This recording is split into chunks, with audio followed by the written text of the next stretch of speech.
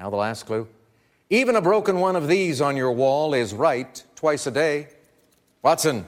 What is clock? Clock is correct. And with that, you move up to 23,000. If you know Watson at all, it might be from this. Jeopardy! In 2011, when Watson, IBM's computer system, played against champions Ken Jennings and Brad Rutter and won. Well, we just seen history made here on KXAN this afternoon. Watson, the supercomputer, wiping the floor with the two greatest human champions ever to play Jeopardy. Watson's time on Jeopardy was fun viewing, but it was also a very savvy public debut of a product that IBM wanted to sell, Watson Health. Just on the back of that performance and that feat, it gained a ton of interest and attraction from healthcare systems and others who are looking to use that technology. That's Casey Ross, technology correspondent for Stat News, who has been covering Watson Health for years. It was supposed to really change healthcare in so many different ways, delivering insights to hospitals about their operations, to oncologists about the cancer care of a patient in front of them, to pharmaceutical companies about the development of drugs, how to match patients with clinical trials. There were just so many different domains. It sounded revolutionary, but as Casey's reporting shows, it never really worked. And last week, Watson Health was essentially sold for parts. A private equity firm, Francisco Partners, bought some of Watson's data and analytics products for what Bloomberg News said was more than $1 billion. It represents an ignominious end to the Watson enterprise, that the greater whole that it was supposed to be was never realized. I look at the amount of money that went into pulling this together, acquisition after acquisition. It was billions of dollars, and it went for $1 billion in the end. I wonder if there's any way to read that as anything but a failure. Financially, certainly not. They spent way more money building this than they certainly got back. I mean, just the acquisitions alone cost them $5 billion, so that it was sold so many years later after so much effort. 7,000 employees at one point means that this was a total failure, that they needed to just cut their losses and move on. Today on the show, how did Watson go from being the future of healthcare to being sold for scraps? In a time when tech companies are looking to disrupt how we get our care, what does this say about the promise of AI for medicine? I'm Lizzie O'Leary, and you're listening to What Next TBD, a show about technology, power, and how the future will be determined. Stick around.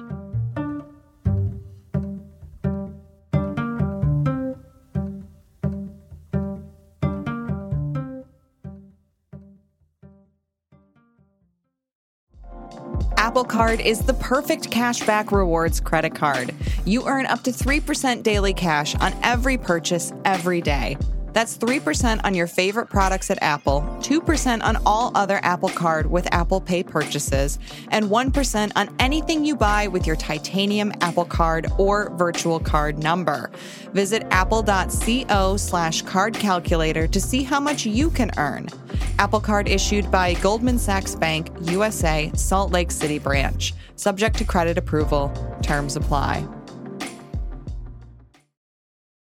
To understand why IBM, or any tech company, wants to be in the health data business, just think about going to the doctor to get some tests done. Maybe you need a sonogram or an X-ray, but then you have to see a specialist. And instead of seamless digital communication between the various providers, you find yourself carrying a CD of your own records around from doctor to doctor. As an individual, it's incredibly frustrating. As an industry-wide phenomenon, it presents an opportunity ripe for tech's favorite word, disruption. I mean, there's a tremendous amount of information that is collected every day on the care of hundreds of millions of people. And there is currently no way to connect that information, to link it to an individual across all the domains in which they get care, and then to develop a holistic picture of who they are, of what their diseases are, of what the best treatments are, and how best to ensure that they get the best care at the lowest possible cost. There is no connectivity right now that can do that at scale. I mean, you have health systems who have 6 different electronic health record systems, none of which talk to each other. Even within a single system, even if you got care at your local hospital, academic medical center across decades and saw different physicians along the way, they wouldn't necessarily have a really good picture of who you are or what care you've gotten. And that's where I think the people who are in the technology sector look at it and say, what? You've got to be kidding me. Oh, this has to be fixed, and we're going to fix it. Yeah, Google, Microsoft, a lot of very big companies are extremely interested in healthcare. I mean, some things like Google Health have failed, but I wonder if you could lay out what is so attractive for these big tech companies about healthcare. Why do they want to be in this business?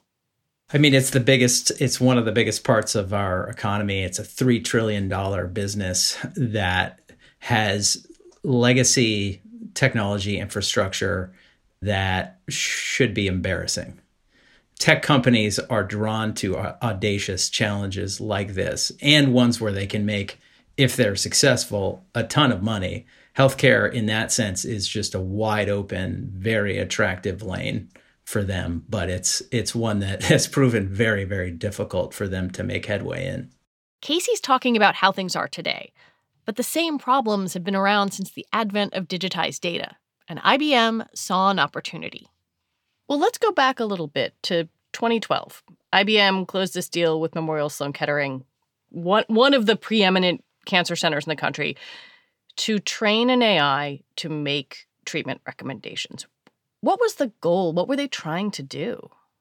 The goal, as I remember it from talking to the physicians at Memorial Sloan Kettering and folks at IBM at the time, was they were really trying to democratize the expertise of Memorial Sloan Kettering's cancer physicians, of its oncologists, and make that expertise available to patients all over the world, and to sort of develop this standardized engine for providing optimal treatment recommendations customized to a patient in front of a doctor, thousands of miles away.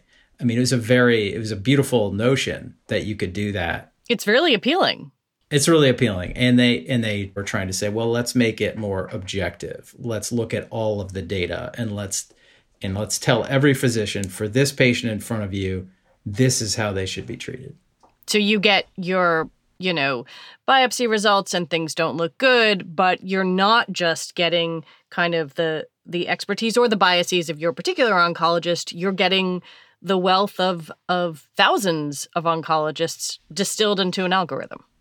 Yes, you are getting all of that data across so many different physicians, crunched down into a very digestible format and recommendation that could then lead to the best treatment for that patient. Reading your reporting, it sounds like this was incredibly important to IBM. In 2015, Ginny Rometty, who was the CEO at the time, went on Charlie Rose. She said, "Healthcare is our moonshot." I'm telling you, our moonshot will be the impact we will have on healthcare.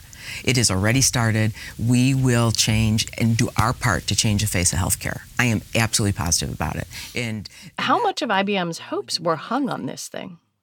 The company made a huge bet here that this could be the bridge to a different kind of future for IBM, which at the time was several years of quarterly revenue declines. And they were trying to use Watson as this bridge to a different future where IBM wasn't sort of this old guard hardware company that everybody knew so well, but was operating on this cutting edge of artificial intelligence. And, they referred to it as cognitive computing.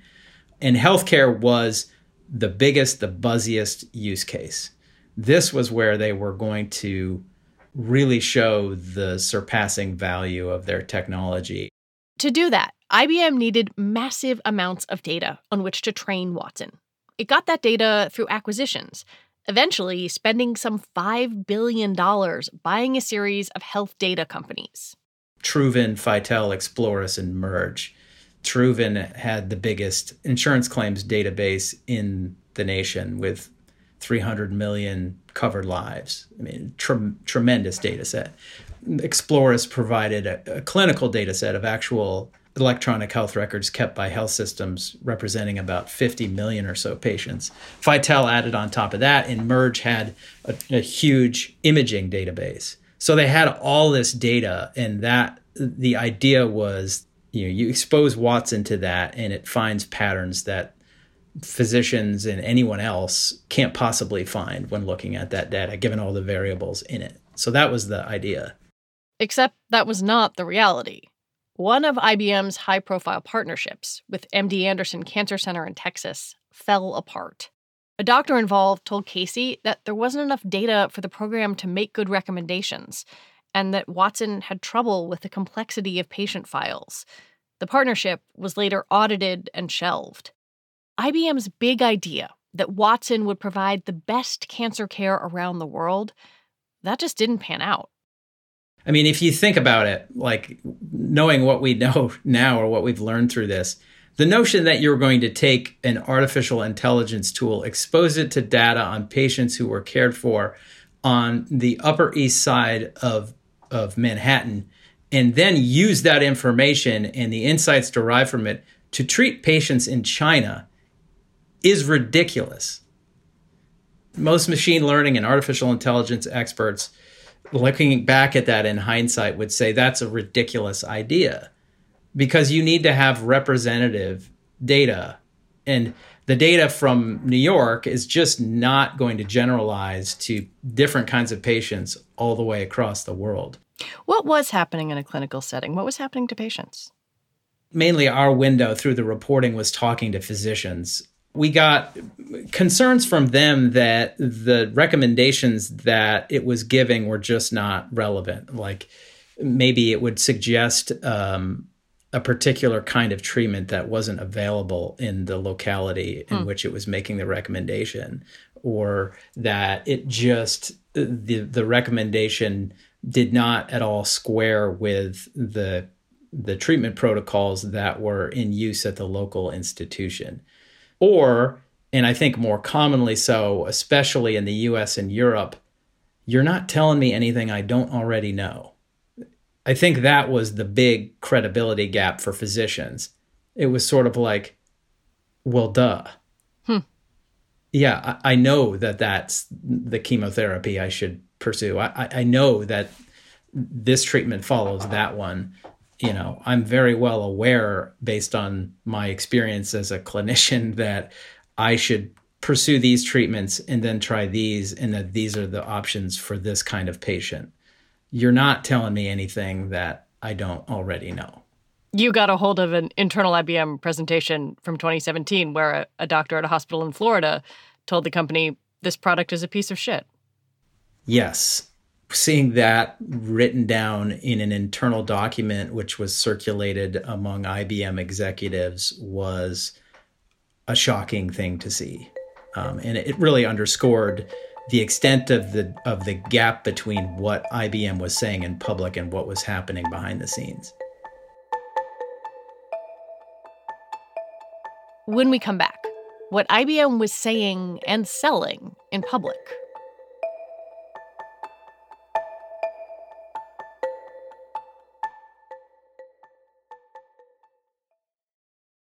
Coming soon from Slate Podcasts. So, first it was Dade County. Voters in the Miami area repealed civil rights for gay people by a 2-to-1 margin. In the late 1970s, cities around the country began rolling back anti-discrimination laws that protected gay people. And then it was Wichita, St. Paul, Eugene. Successful campaigns against the gay community, which shocked us all. A state senator from California watched the laws fall and saw an opportunity. Homosexuality is a most repulsive lifestyle. His name was John Briggs, and he wanted to deliver the anti-gay movement its biggest prize yet. California realized that they were coming for us. I'm Christina Cauterucci. This season on Slow Burn, we'll explore how a nationwide backlash against gays and lesbians led to a massive showdown in California. Now it's something called Proposition 6, the Briggs Initiative. It would call for firing any teachers in California who practice homosexuality. Your life as you knew it would be destroyed. We've got to fight back. We can't let this happen in California. The Briggs Initiative would be the first statewide vote on gay rights. With so much at stake, young people became activists. We were all coming out all day long, every day. And activists became leaders. My name is Harvey Milk, and I'm here to recruit you. Slow Burn, Season 9, Gays Against Briggs. Out May 22nd, wherever you listen. If we lose here, it'll be 50 years before we ever get back up again. Like the drag queens say, take out the earrings, sharpen the nails. There ain't no going back. This episode is brought to you by Progressive Insurance. Hey, listeners, whether you love true crime or comedies, celebrity interviews, news, or even motivational speakers, you call the shots on what's in your podcast queue, right? And guess what? Now you can call the shots on your auto insurance, too. Enter the Name Your Price tool from Progressive. The Name Your Price tool puts you in charge of your auto insurance by working just the way it sounds. You tell Progressive how much you want to pay for car insurance. Then they'll show you a variety of coverages that fit within your budget, giving you options. Now, that's something you'll want to press play on. It's easy to start a quote, and you'll be able to choose the best option for you fast. It's just one of the many ways you can save with Progressive Insurance. Quote today at Progressive.com to try the Name Your Price tool for yourself and join over 28 million drivers who trust Progressive.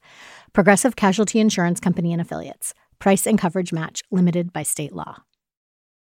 Hi, Watson. Annabelle, your birthday is tomorrow. I'm turning 7. What did you ask for? A princess and a... There were a few years when, if you turned on the TV, it felt like you were guaranteed to see an ad for Watson Health. Yeah, I was too sick to have one last year. There were celebrities. Bob Dylan. I've read all your lyrics. You've read all of my lyrics. And heartwarming anecdotes all about how Watson was helping doctors, quote, outthink cancer. You're healthy. Are you a doctor? No, I help doctors identify cancer treatments. I want to be a doctor someday. I can help with that, too. Watson, I like you. There were a lot of internal discussions, even a presentation that indicated that the technology was not as far along as they'd hoped, that it wasn't able to accomplish what they set out to accomplish in cancer care. There were probably a lot of people that truly did believe that they would get there, or that it was closer than maybe some people realized. I think the marketing got way ahead of the capabilities. It's very hard to listen to you and not think about Theranos, even though I know that this is not a one-to-one parallel in any way. I guess the question is, when you are trying to move by leaps and bounds with technology in the healthcare sector, it just feels like a reminder that all things are not created equal, that making big leaps with people's health is a much riskier proposition. Yeah, I think that underscores the central kind of theme or point of this story, that when you try to combine sort of the bravado of the tech culture and the notion that you can achieve these huge, audacious goals, they called it a moonshot, in a domain where you're dealing with people's lives and health in the most sacrosanct, aspects of their existence and their bodies, you need to have evidence to back up that you can do what you say you can do. Why did they continue on trying to rescue this product that they seem to know internally was failing? I think they had so much invested in it that it really was, for them, too big to fail. They had 7,000 employees. They'd invested so much time and energy on and marketing in the success of the product that they really needed it to succeed. And I don't think the culture there tolerated failure. Failure is sort of celebrated within technology companies, fail fast, fail first, fail often, all of that. That's not the case at IBM. It was losing revenue for 24 consecutive quarters. They needed a win. Instead, they got to fail. But Watson's fate certainly doesn't mean that AI in healthcare is going away. Just last week, Microsoft and a large group of hospitals announced a coalition to develop AI solutions in healthcare. If you had to, pin down a moral to this story, is it that AI in healthcare isn't ready for prime time, or that IBM did it wrong? I think it's both of those. I think that, this will be a case study for business schools for decades. I think when you look at what IBM did and the strategy mistakes that they made, and just the tactical errors that they made in pursuing this product, they made a lot of unforced errors here. And I think it's also true that the technology, certainly the generation of technology that they had, was nowhere near ready to accomplish the things that they set out to accomplish and promised that they could accomplish. I don't think that the failure of Watson means that artificial intelligence isn't ready to make significant improvements and changes in healthcare. I think it means the way that they approached it is a cautionary tale that lays out how not to do it. Is that something that can happen in a for-profit setting? I mean, I had a conversation tangentially related to this with Timnit Gebru, who was at Google and very famously left. And she was very skeptical that if you have your AI funded by a company that wants to make money, that the profit motive is always going to interfere with the science and the research. I think it is doable. I don't think it's automatically a product that's developed in a for-profit enterprise is doomed to failure. I think that the company would have to have a much longer view, though. You can't develop a product like that with a quarterly financial target in mind. That's never going to work. Does the failure of Watson Health make you worry that it's going to shut down other avenues for innovation? That such a spectacular belly flop might impede progress? I don't think so. Like, when I think about it, there were so many mistakes that were made that were learned from, that if anything, it will facilitate faster learning and better decision-making by other parties that are now poised to disrupt healthcare and make the progress that IBM failed to achieve. There's a saying that, pioneers often end up with arrows in their backs. And that's what happened here. I mean, they're an example, a spectacular example of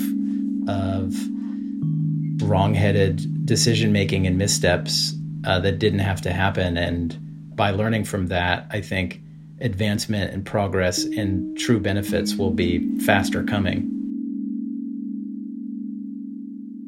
Casey Ross, thank you. Thank you.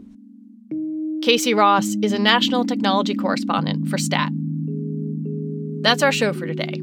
This episode was produced by Ethan Brooks.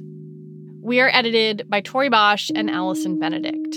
And today is Allison's last day after a decade at Slate. Allison, you are the best, and we will miss you very much. Alicia Montgomery is the executive producer for Slate Podcasts. TBD is part of the larger What Next family, and it's also part of Future Tense, a partnership of Slate, Arizona State University, and New America. And I want to recommend that you listen to Tuesday's episode of What Next. It is just a staggering story about how one Alabama town turned policing into a source for profit. I'm Lizzie O'Leary. Thanks for listening.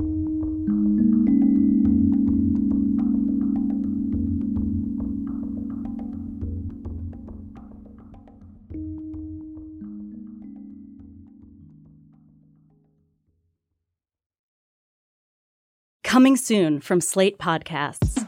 So first it was Dade County. Voters in the Miami area repealed civil rights for gay people by a 2-to-1 margin. In the late 1970s, cities around the country began rolling back anti-discrimination laws that protected gay people. And then it was Wichita, St. Paul, Eugene. Successful campaigns against the gay community, which shocked us all. A state senator from California watched the laws fall and saw an opportunity. Homosexuality is a most repulsive lifestyle. His name was John Briggs, and he wanted to deliver the anti-gay movement its biggest prize yet. California realized that they were coming for us. I'm Christina Cauterucci. This season on Slow Burn, we'll explore how a nationwide backlash against gays and lesbians led to a massive showdown in California. Now it's something called Proposition 6, the Briggs Initiative. It would call for firing any teachers in California who practice homosexuality. Your life as you knew it would be destroyed. We've got to fight back. We can't let this happen in California. The Briggs Initiative would be the first statewide vote on gay rights. With so much at stake, young people became activists. We were all coming out all day long, every day. And activists became leaders. My name is Harvey Milk, and I'm here to recruit you. Slow Burn, Season 9, Gays Against Briggs. Out May 22nd, wherever you listen. If we lose here, it'll be 50 years before we ever get back up again. Like the drag queens say, take out the earrings, sharpen the nails. There ain't no going back.